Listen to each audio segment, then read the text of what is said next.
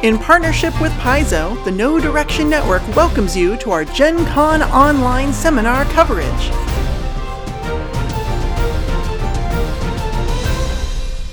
And we're back. Welcome to Behind the Pages with Jason Bowman. I'm Jeffrey J. Thacker, also known as Perrin from No Direction, and joining me from the network is Vanessa Hoskins. Hey there. And Andrew, please help me, Andrew. Sturdivant. Hi, everybody. Andrew Sturdivant. And, of course, this is Behind the Pages with Jason Bowman. So we have Jason Bowman, the director of game design at Paizo. Jason. Hello, everybody. How's this virtual Gen Con treating you? It's doing good. How's booth duty? It's been brisk. The rush this morning was a lot, but we've still got some buttons left. So make sure to stop by, and we'll give you some virtual buttons. They're really nice. Yeah. Ooh, what's today's button? Let's see. I'm pretty sure I can bring it in actually. Oh, that'll be fun. Can you send someone up here to the seminar room and give us our buttons? Because we're behind the scrim here. So I'll see what I can do. There it is. There's today's virtual button. You can find that actually on my Discord server. That's where I throw all those up for today. I made a bunch of virtual buttons. I miss giving out the buttons. That was one of my favorite parts of Gen Con. I'm going to make that full screen for a second so people can see it. There we go. Oh, yes. Yeah, we got our Korakai button today. Oh, very good. Yes. Yeah. We actually thank you all super much for letting us exclusively preview Korakai over on No Direction. We had a lot of fun with that one. It is a great character. Mm-hmm. All right, so one of the things that you just got done talking about is like bestiary and secrets of magic, and of course the APG where Korakai lives. But you said something super interesting with the beginner box this time around. Yeah, the beginner box. We love the beginner box. It was this big old thick bundle of joy with way too much things in it for a price tag, as well as being a hefty thing. And unlike other starter sets, it didn't need a riser to justify its thickness. But it was a simplified version of Pathfinders to be more newbie friendly, because the 3.x system can be a little bit intimidating for a new person, especially when you scare them with a 600-page core rulebook and go like, "Learn this, thump." Yeah. It's a bludgeon. And you did the same thing with Starfinder. It's a simplified version of Starfinder. You didn't make a simplified version of PF2. Correct. Yeah. As a matter of fact, I happen to have a copy of you do of the box right here. Oh. I think for us a big thing was, and I'm gonna have to make the button disappear, I'm afraid. Yeah, it's unfortunate. Actually, I think I can just move it way back. Oh, nope, too far. There we go. Now it's behind the camera. So if I hold the box up, it's in front of it. Okay, great. Look at that. The magic of OBS. Okay, so when we were designing second edition, one of the big goals was to ensure that the rules in the beginner box were, the same as the rules in the game. In fact, there was even an early draft of the plan for second edition that had the beginner box coming out first. Before the core rulebook even dropped. Oh, wow. We ended up not being able to pull that off just because of all the complexities of making the new version of the game. But that's where our brain space was. That's why the games are so similar, and how it was so kind of relatively straightforward for us to make this beginner box. So I am really excited to open this up and show folks what's inside. Well, go ahead and do it. Yeah, let's see that's what we're waiting for. So I'm hoping that the green doesn't get caught in my green screen, because it does have this, beautiful cover by Wayne. Ooh, the dragon. It's a great olive green that you want for a green dragon. It's fine. Yeah, that's right. And that's a homage to the first beginner box cover, right? So the first beginner box cover, which, funny enough, I'm actually here in my home office, where the original painting for that cover is sitting right over here on the wall. Oh, wow. I'd take it down and show you, but it is heavily mounted on there. So did you have to mug Wayne Reynolds in the back alley to get a hold of that? It was actually the first Wayne piece that I ever bought, and the moment we ordered the box, I sent the order, the original order for the first edition box came with the note, and I want to buy the cover. So I wasn't able to do that for the second, but you open up the box and you've got your stack of stuff inside. So naturally, there's a bag of pawn bases. Mm-hmm. There is a set of dice. Now, great. So there's a green D10 in there, but my green screen is making it invisible. That's a sweet set of crystal dice. Yeah, no, we have some crystal dice in it. No, it's just the green one's invisible. But it is a nice rainbow assortment of dice here that are nice and color coded throughout the box. So whenever you see a red die, that's the D20. Whenever you see a green die, that's the D10. Or in this case, the color code's been corrected, right? I know there were some previews with some ironic imagery. Yeah, we fixed it. Yeah. In addition, you've got an ad card for the fine folks from Sirenscape. You've got this we learned from the Starfinder beginner box, because these were hugely popular. We have these reference cards, and these are caught up by the green screen. Those are so nice. Yeah, you'll notice that on the top of the card, you've got kind of a space for 3 little action symbols and a reaction symbol. On the back, they've got a handy list of conditions. And sorry, these are getting washed out a bit by my green screen. But beneath that, you've got kind of, read this first. Ooh. Where do we go from here? And basically this is, hey, you're new here. Let's walk you through where you should go in the box. So, if you're on your own, it tells you to go to the player's book and read the solo adventure. If you have a group and want to get started right away, it tells you to hand out the characters. Otherwise, it tells you to go make characters. And then it tells you to advance to the adventure that is in the box as well. So you've got that, and the back of it has a oh my goodness, I swear to you, the sheet is not invisible. If I turn it sideways, cellophane character sheets, brilliant. It's not. All right, this is what we get for making everything in the box green. Is that if you have, like, you're trying to teach a class how to play, so you have transparencies? That's brilliant. Yes. So next up in the box, you have a bunch of pre-generated characters. So we'll take a look at Valeros here. And so, on the front, you've got, if you want to play a fighter, tips for wanting to play a fighter. And then the inside, of course, has, a complete character sheet, all the rules you need to play. The back has some lore about playing Valeros and a nice full color shot of the character. So you got all 4 of the pre-gens are in here, so you can get playing right away. Brief time out. That shield, is that the same shield the skeletons are using on Bestiary 3's cover? It might be, actually. Where did Valeros get that shield? That's funny. Either Valeros got it from them, or one of them is Valeros. I don't know. We'll figure it out. Uh-oh. That's funny. I don't think I realized that. I'll have to take a peek. I don't have that cover in front of me, so I'll have to take a look. Oh, I do. Oh, well, all right. So next up, you've got the Beginner's Box Hero's Handbook. And this is, a 72-page book that starts out with, a solo adventure written by yours truly called Pirate King's Plunder. And this is a, kind of choose your own path adventure where you kind of make decisions and go to different entries. And, it teaches you the basics of the game, how to roll dice, what hit points are, what the armor classes are, all that kind of stuff. Is it going to be as deadly as Crypt of the Everflame? I mean, it's going to be a bad intro if we kill all the newbies. Listen, in my very first play experience ever, I died to a yellow mold covered dinner plate. So, and I'm still here. So let this be a lesson to everyone. Killing people's brand new characters isn't necessarily a bad thing. It's a growth experience. It just has to be done in a good storytelling way that gets them engaged to build the next one and see how they die. Yeah, exactly. You have to be left going, wait, I died to what? No, I'm making a new character. We're going to go back and beat that.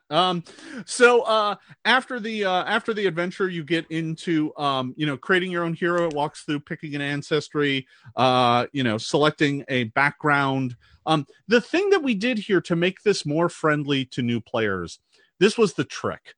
The trick was when you are done making your character, right? So you've picked your ancestry, your background, your class, you buy equipment, you pick spells, all that sort of stuff. What we did is you still have all of the features that a full Pathfinder 2nd Edition character has.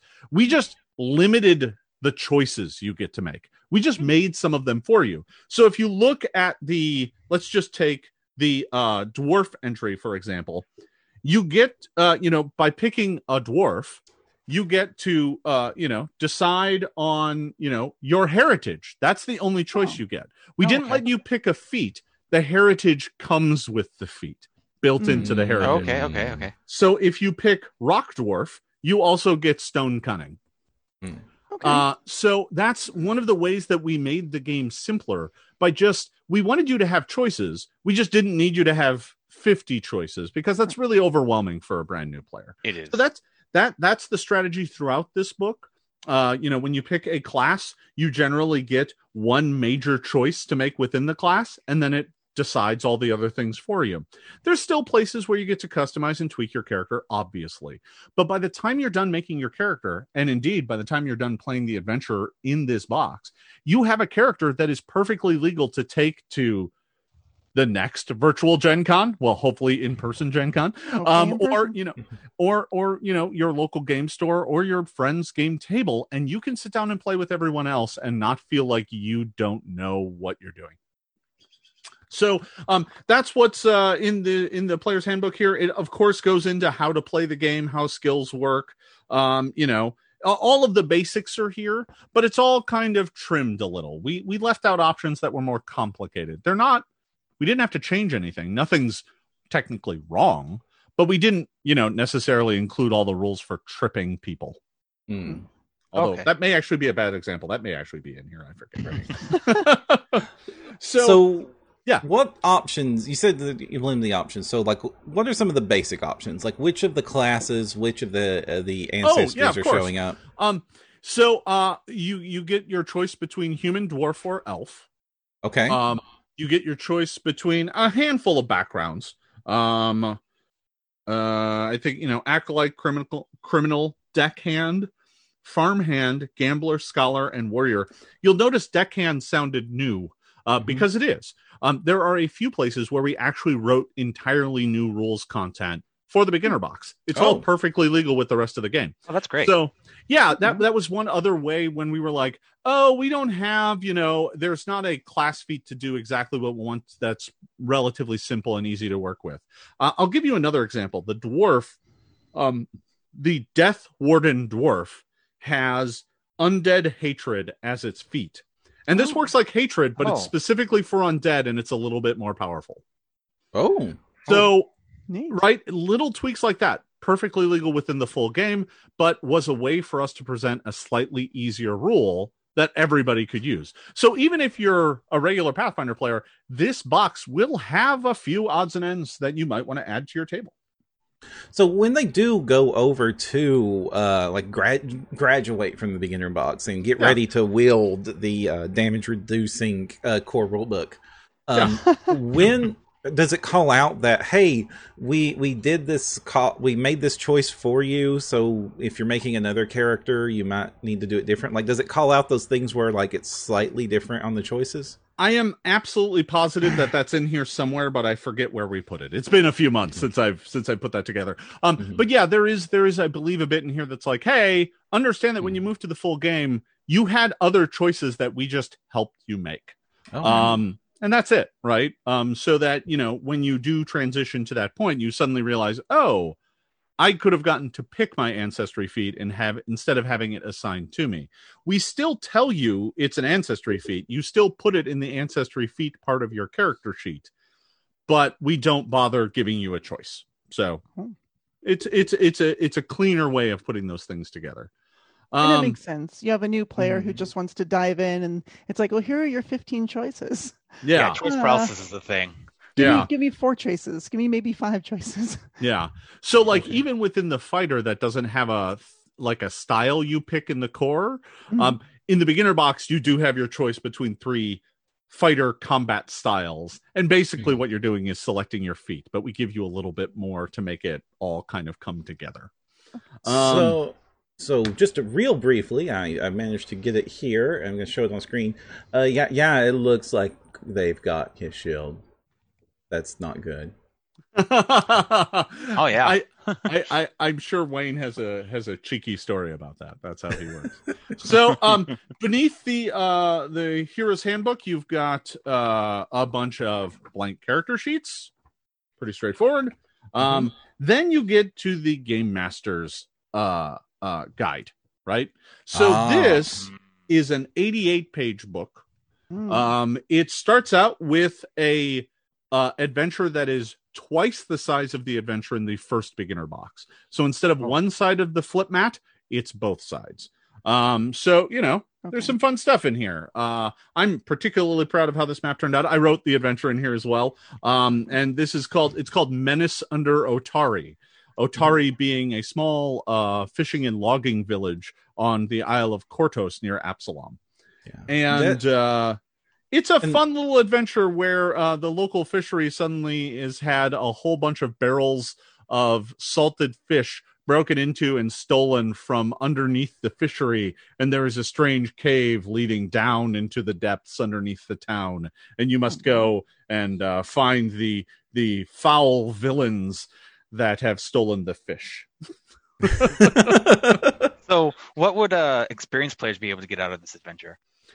So the great thing is this adventure is perfectly, compatible with second edition, because the game in the beginner box is compatible with second edition. So what this is a fun, short play experience. We think that you can probably wrap up this adventure in, 3 or 4 sessions tops. It's about, I want to say it's about 26, 27 pages in here, and is filled with kind of some fun encounters. It, just like with the first edition beginner box, I made sure to kind of layer the complexity. So if you're trying to teach some people how to play for the very first time, I think, the goal here is, here's a real simple fight. Okay, great. We get everyone's blood pumping. And then, you move on and, here's how skill checks work. Let's walk everyone through how skill checks function. Now let's have a more complicated fight with some hazards and maybe some conditions, right? And it slowly builds on that. The goal with any beginner box is to layer the learning, right? Because you don't want to just say, hey, that's the challenge with the core rulebook as it currently stands. At 640 pages, that's a lot to ask someone to absorb before they're having fun. Beginner box isn't about that. It's about having fun right now. So, the adventure is emblematic of that. It builds in complexity, but it has some fun stuff in it too. Like the first beginner box adventure had some fun, like kind of weird puzzles in it. This one has a fun little puzzle in it involving coins that the players can tease out, and a lot of fun, interesting fights. So, I would say, having written Fall of Plaguestone is there to be your first Pathfinder 2nd Edition adventure if you're an experienced role player, yes. Right? It is. For all of you who I have unfortunately killed out there, it can be a very unforgiving adventure where if you make a mistake or you make the wrong decision, you may be in some trouble. This isn't a cakewalk by any means, and I actually expect that the end of this might be very dangerous, but it's designed to kind of let you build into that danger and not just overwhelm you with it. So I'm curious. Oh, yeah. Sorry.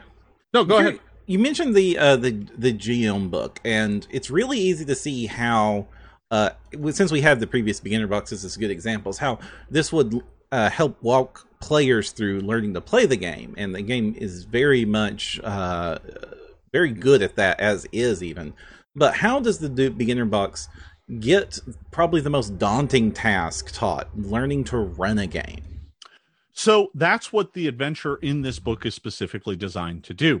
It's not just to teach the players how to play. It's also written in a way to teach GMs how to GM. So in that regard, it, walks them through how a combat works as well. As a matter of fact, very early on, there is a fight. And one of the very first things you run into is an invisible combat guide because the background is green. But in this case, if you can read on the invisible book, you can read a very quick summation of how combat works, and teaching them to bring props. Perfect. This one page is all you need to really get started with that first combat, and it's written kind of in a logical order, so you can kind of run it as you go. That's cool.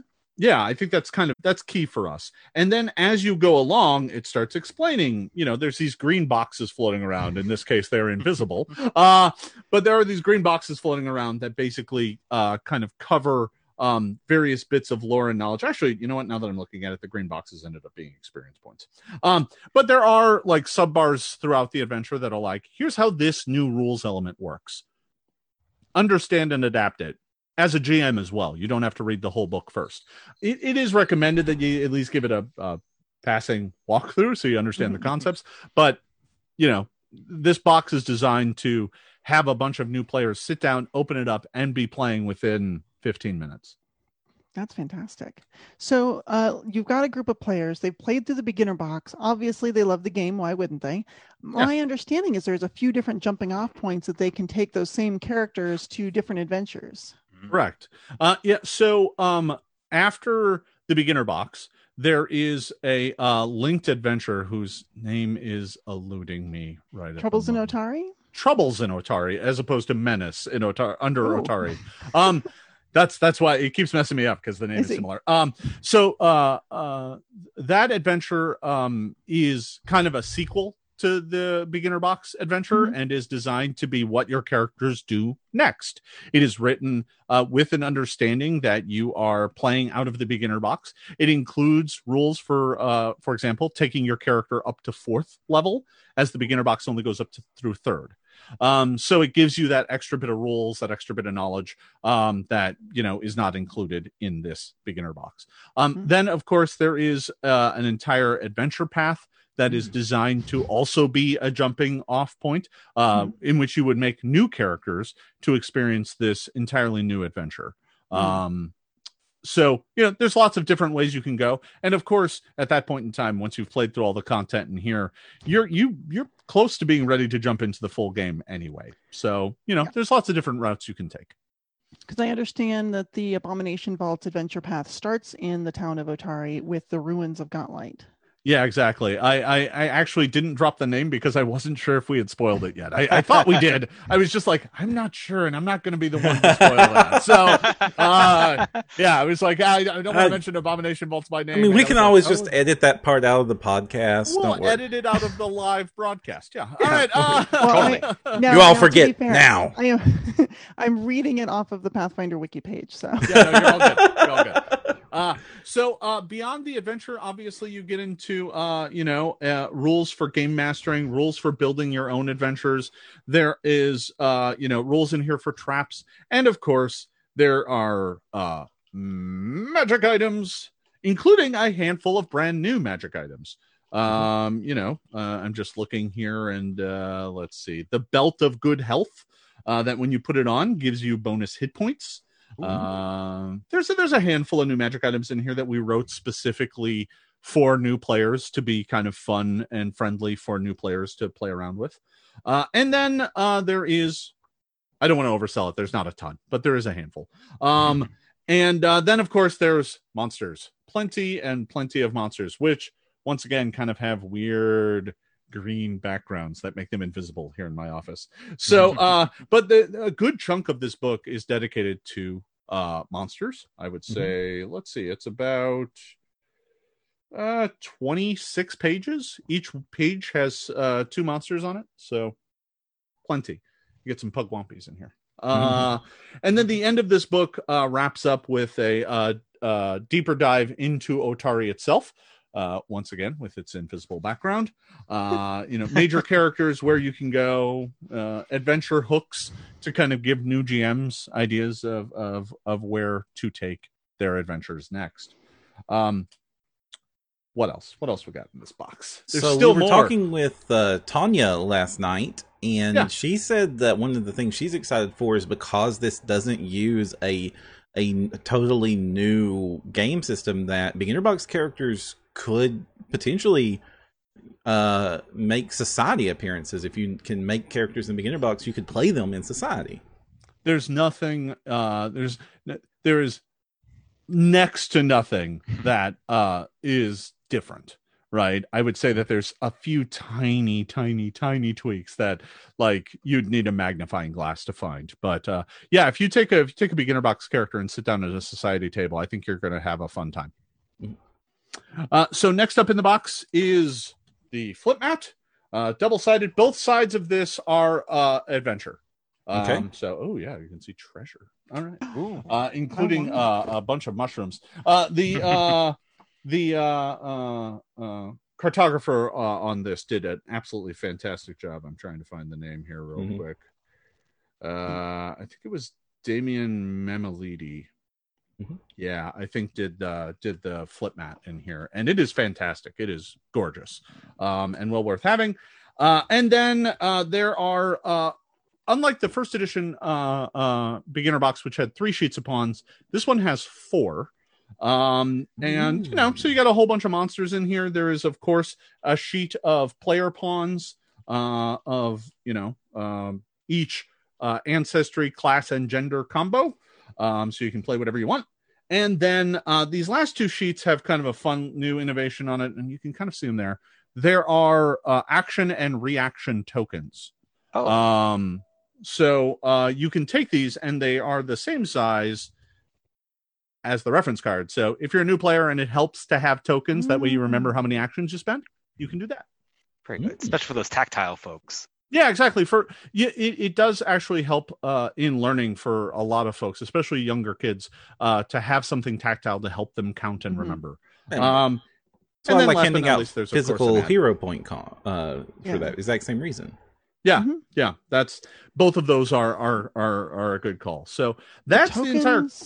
I'm sorry, I apologize. I was going to say that the tokens and those reference cards are great, not just for, hey, we're playing the beginner box to learn this game, but for society GMs who frequently have new players approach their table. And they're like, I'd like to play this game. How do I? And you're like, I got that, just the thing, and help them along. This is great.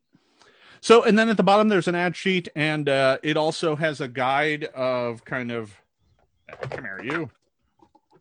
It has a handy Pathfinder Society advertisement on the back, but it tells you where your adventures go from here. So it kind of covers what some of the core rule books are. It covers Troubles in Otari, obviously. So, it kind of gives you a sense of where do you go from here. So handy. And that's it. And all of this, right? An 88-page book, a 72-page book, a flip mat, 4 sheets of pawns, 7 reference cards, a few ads, 12 character sheets. Maybe it's only 10, actually. The whole box and a nice 2-part box, $40, $39.99. Oh, fantastic. Yeah. And when's that coming out again? I believe the answer to that is November. Wow, that is soon. That is great. Yeah. Yeah. So, I think Christmas presents. October or November. I think it's November. So can we take a peek at the character sheet? Because that's one of the things that players are going to be the most intimately acquainted with, especially when they're getting started. Sure. So here we have, this is the blank character sheet. So I'll show this off here. So you've got the color-coded dice, which also allows one of them to be invisible because it's green. Oh, it's catching the yellow as well. That's nice. Oh, dear. So obviously you have a space here to kind of calculate all your skills. And we simplified some of this. So instead of giving you a box for every individual modifier, the skills boxes just says Dex, for acrobatics, it's Dex, proficiency, and armor penalty. And if you have mods, we figured you'll probably just add those in, or put them to the side, so that we're not cluttering up the sheet with boxes, many of which you're not going to use, especially when you're second level, right? You don't have a whole bunch of things that modify your skills and abilities. So weapons and attacks fall in kind of the same thing. We use the same sort of iconography we do on the main sheet, so that, hit points kind of has a heart. Perception is a magnifying glass. We simplified some of them to make them a little bit easier to understand. All of your formulas and whatnot are in a handy kind of reference over on the right. Oh, yeah. Very nice. The back of the sheet has plenty of spaces for equipment and a space for a character portrait. I consider that a vital part of any character sheet. Absolutely. An yeah. adventure log, notes, spell book, kind of places for you to put all the things you want to put.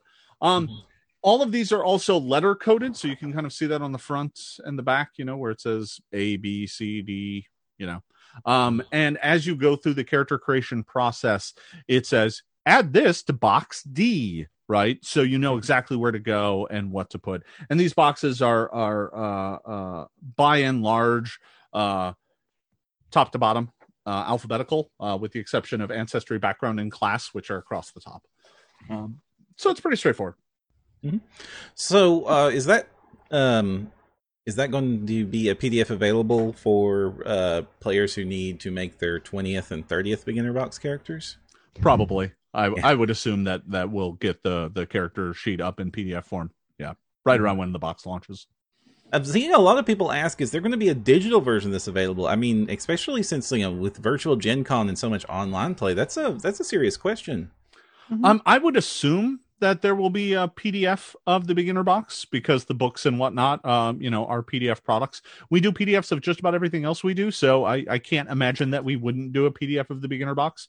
But I'll have to get back to you on that. I would assume that we're going to. It's kind of hard to give a PDF of pawns, but But you do though. I have we do. Several PDFs. Of we the do. Pawns. So I don't understand why we wouldn't for this. So I would assume that there'll be a PDF. Yeah. Mm-hmm.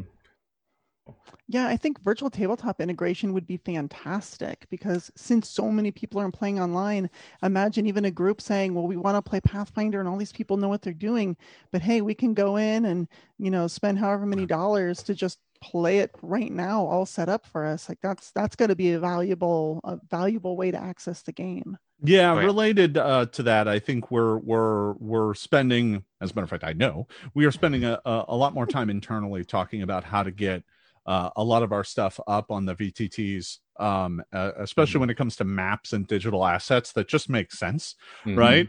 I've been spending a lot of time thinking about maps, so getting maps up on our VTTs is really important.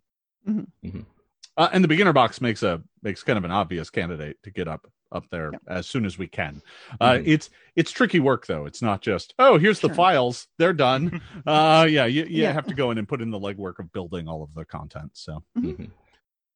V is our saving grace over at No Direction for any time we need to know anything about Roll20. It's like, V, help! I need to make it work. What's that macro again? yeah, I've been fumbling my way through Roll20 now since all of this began. And I'm having fun with it. It's a good program. I want to remind everybody that we are live here at Gen Con 2020, and we are, of course, paying attention to the chat. So if you've got any questions for Jason or for us here or about the beginner box, this is a perfect time to get those in, and we'll do our best to try to get some answers for you.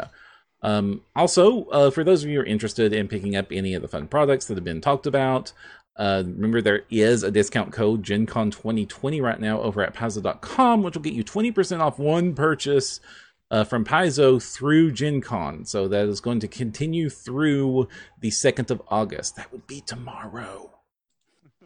Oh, I need to get my order in.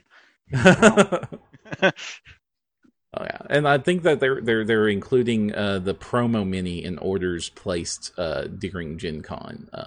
And we showed some of those off at the first panel today because some of us got those in with our August shipments, which was a pleasant little surprise to get that little bonus mini. I thought I was never. I thought I could just never going to get the con exclusives this year. No more con stuff in person anymore. Don't remind me. I was supposed to spend most of this year at various shows, and instead I've spent it in this room. Honestly, my convention activity doesn't seem all that much different. Like during PaizoCon when we were doing all this like live streaming and stuff, because we're using I'm using literally the same equipment and the same software I would use at those conventions. At one point in time, I was like, man, I'm glad I got a break. I'm going to go get a Starbucks down at the. Oh wait, no, I can't do that. I guess I'm going to go get a grape soda from the mini fridge. Yeah, it's like I guess I'll go make my own coffee. But there's no line. No, that is true. I don't have to stand in line. Yeah. Except for behind the cat. His food dish is in the way. So Okay. Yeah. So while we wait for some more of the questions to come in, Jason, how have you been enjoying this virtual Gen Con? How has this been different for you than physical Gen Con? Well, I think we're all kind of coping with not being in person in our own way. For me, this would have been the 34th consecutive Gen Con that I attended. I'm still going to count the virtual one in the roll, but it is different. I kind of miss being able to, shake a lot of hands and, sign books and not wear a mask. But we're all doing what's right. And, although I lament not being at the shows, it's the right call. It's way too dangerous right now for any of that. So, I've been doing virtual booth duty where I hang out on my own Twitch in my shirt and just talk as if I'm at the booth. And that's helped. Yeah. I personally miss getting able to socialize with other colleagues and folks in the industry and catch up with them and what they're doing. And for me, the biggest thing that I'm missing right now is being able to wander the exhibit hall and spend a lot of money. My bank account isn't upset, but I am. I can assure you that GenCon.com has lots of ways for you to spend your money right now. Oh, that's true. They're very jump. Actually, there's a few board games that I was like, the Adventure Mart, which is about running a kombini for adventurers, a Japanese style kombini, but it has like cute little chibi like Pathfinder type adventurers on the cover, and I was like, oh, that's adorable. And so it was like, there is some chance to find out about what the new hotness is, but it's not the same. It's not like walking past like the full redonkulous terrain builds or the giant life-size goblins that I should be seeing in person. Darn it! Soon. I think that's what I'm missing the most is just that bit of exploration where I stumble upon a thing that I didn't even know about. Right, that I didn't know was even a thing, and I'm like, aha! Here's some of my money. So for all of you out there, I highly encourage visiting your favorite game companies and checking out what's new. Right, I mean, we obviously have a mountain of stuff for you to pick up, and I'm sure many of you have. But there's a lot of really fun stuff out there, and the indie crowd could definitely use some love and support. They're for them, conventions is one of their biggest sources of revenue for the year. So not all of them have no direction to host a live convention for them with all you lovely Paizo people and Peyton saving our rear end every 10 minutes. Thank you so much, Peyton. We got a question. We have a question from Diving Rhino. Says, so level to third, how many choices per level, and are there any new monsters? I don't believe there are any new monsters. You know what? That's not true. There is one new monster in the monster section, but everything else is picked up from the bestiary. Interesting. You know what? Actually, now that I think about it, technically there's two, but one is the green dragon from the cover, and it's just a different stat block. But then there is an extra cobalt stat block in the bestiary. That isn't in the core bestiary. I would say that when it comes to leveling up your characters, at every level we make sure you have some interesting choice to make, at least one. And we kind of like at first level where we don't give you all those choices to make. As you go up, we start adding those choices in, so that we're expanding your understanding of how characters work by play, and that way, when you get done with it and you take that first dip into the full rules, it's not a surprise to you that there's a whole bunch of choices out there. We just start simple and then ramp complexity. That's kind of my philosophy for all of these beginner products is you have to start in bite-sized pieces that are easy to understand, get to the fun as quickly as possible, and then through play, teach more core concepts and more rules. That's the best way to do this, as opposed to kind of read for 3 hours and then maybe have some fun. That's also why I think the solo play experience is so critical to a box like this, because you don't, when you first open it, you may not have 3 or 4 other friends sitting around. As a matter of fact, where you live, that may not even be legal. So You're Yeah. gonna need to plague humor. You're you're gonna need to be able to have some fun with it out of the box. So having a solo adventure that allows you to sit down, roll some dice, and have a good time, even when you are just checking it out by yourself, is important. We got one more beginner box question absolutely. from Water Sleeve. I hope that's how I'm supposed to pronounce that. Do you have a suggested age range for the beginner box? So the age range that's on the back, I believe, is 13 plus. That's the age range that you got to kind of go with without running into there's a bunch of laws that trigger if you're for kids under 13, and especially because the box has small plastic components in it. So we have it labeled at 13 plus. I honestly think with adult supervision, you could definitely teach the game to younger kids.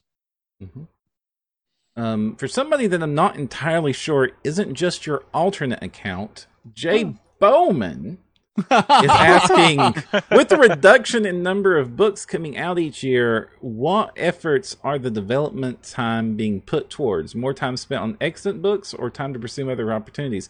I have a slight answer to that, but you first, Jason.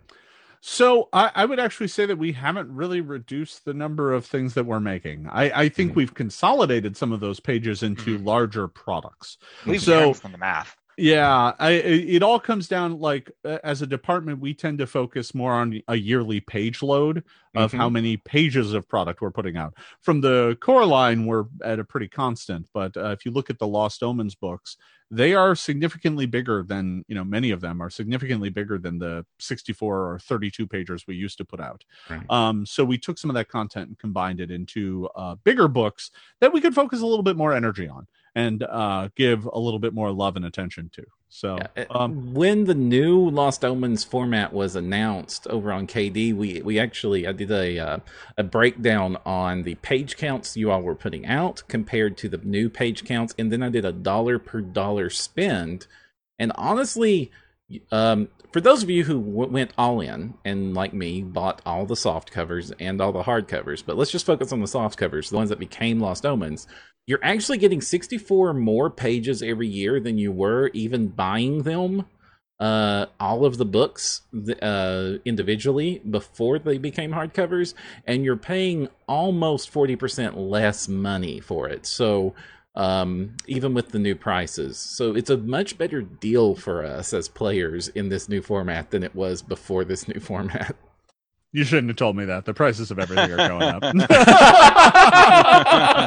Oh no! You're getting too good of a deal. I'm so sorry, everyone. That's it, Pam. Well, I'll be You're honest. done. Just, I actually think the prices of game books are kind of too low, to be honest. They really are. The game industry is a pretty small cottage industry with, not a whole lot of folks making, their living doing it.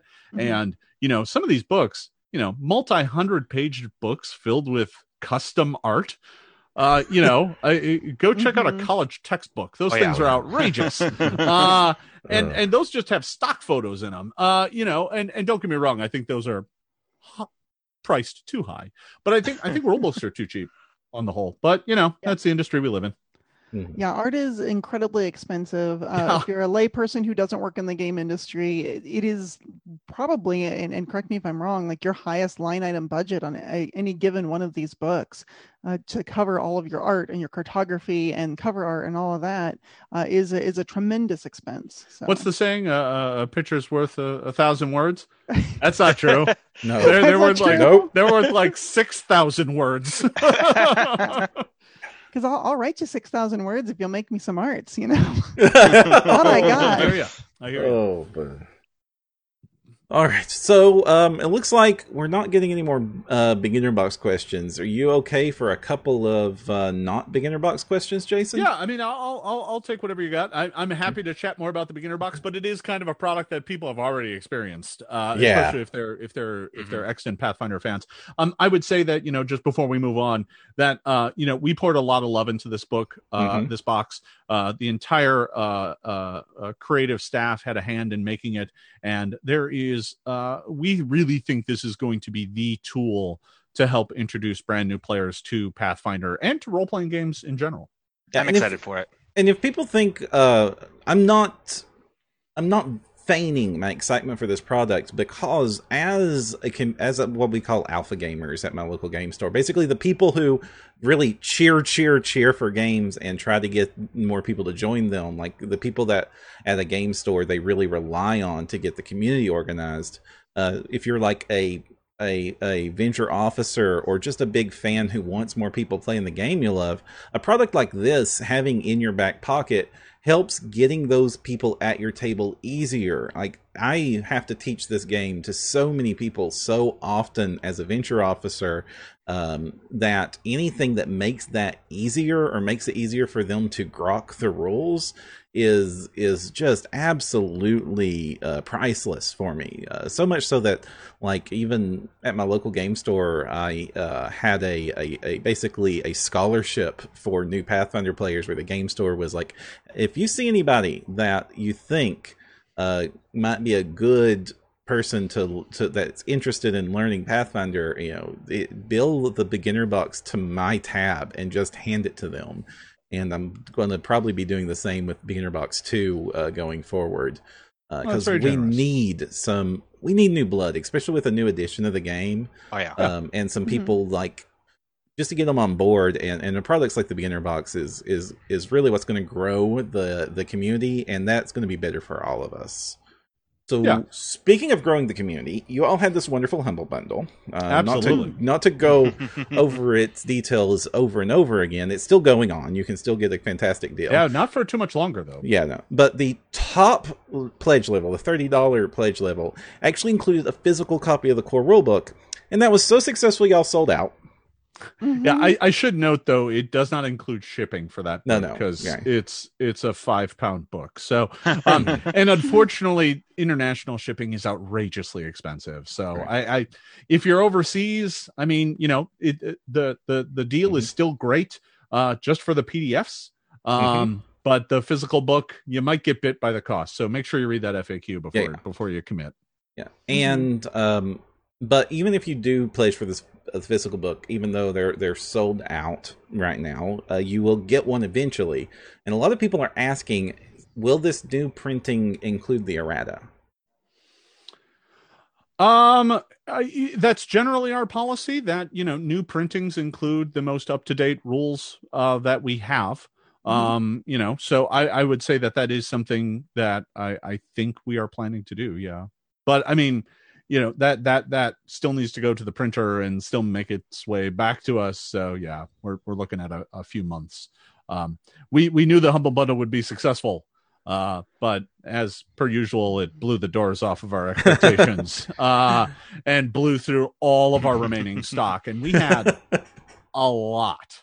So we do not print small numbers of the core rulebook. So, we had a lot of copies left over. This isn't technically the first reprint. You all sold out of that very first batch really fast. I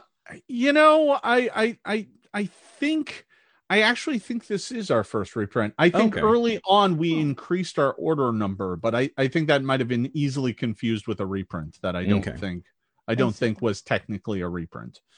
I think we just increased our spool size of how many we were getting. Gotcha. That's more operations side. I just get locked in a room and told to make the book, so I don't know.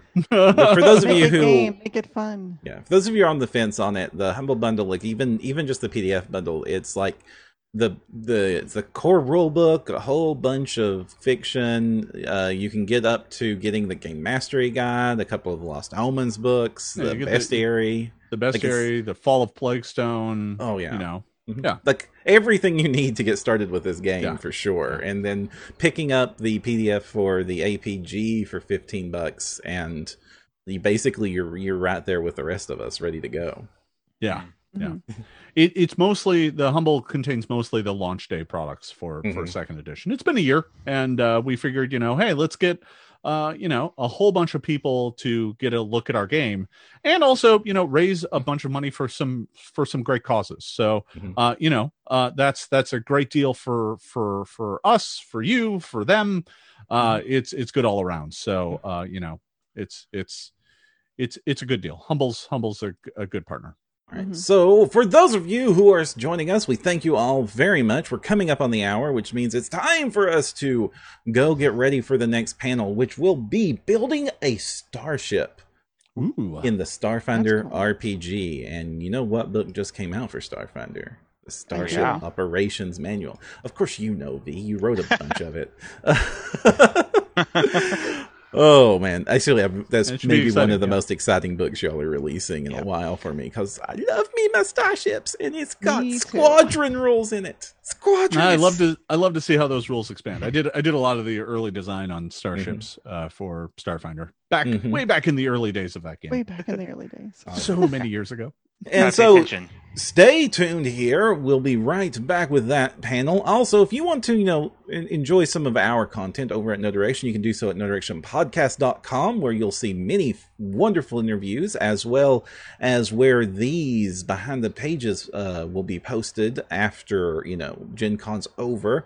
And the other panels will, of course, be over on Paizo's YouTube channel. And also, the audio recordings and a lot of the video recordings of basically nearly every panel that they've ever done at Gen Con, and most of the ones at PaizoCon, are also on NoDirectionPodcast.com. So you can go through a trip through history of experiencing what these cons were like, all the way back to some of those very first days when the APG, what's that again, was a question on everyone's lips.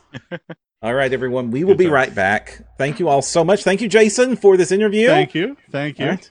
Thanks for having me, as always. Watching. A great time. If folks want to learn more about me or my games, they can find me on all the various social media platforms at /Jason Bulman. That's JASON BULMAHN. Right. I also want to give a quick encouragement that tonight I will be running a live game of Pathfinder 2nd Edition with publisher Eric Mona and the fine folks from the Glass Cannon Network. That'll be at 6 p.m. Pacific, 9 p.m. Eastern here at Official Paizo, and on one of the Gen Con stages, I think. Wonderful. Yes. All right, everyone, we will be seeing you soon.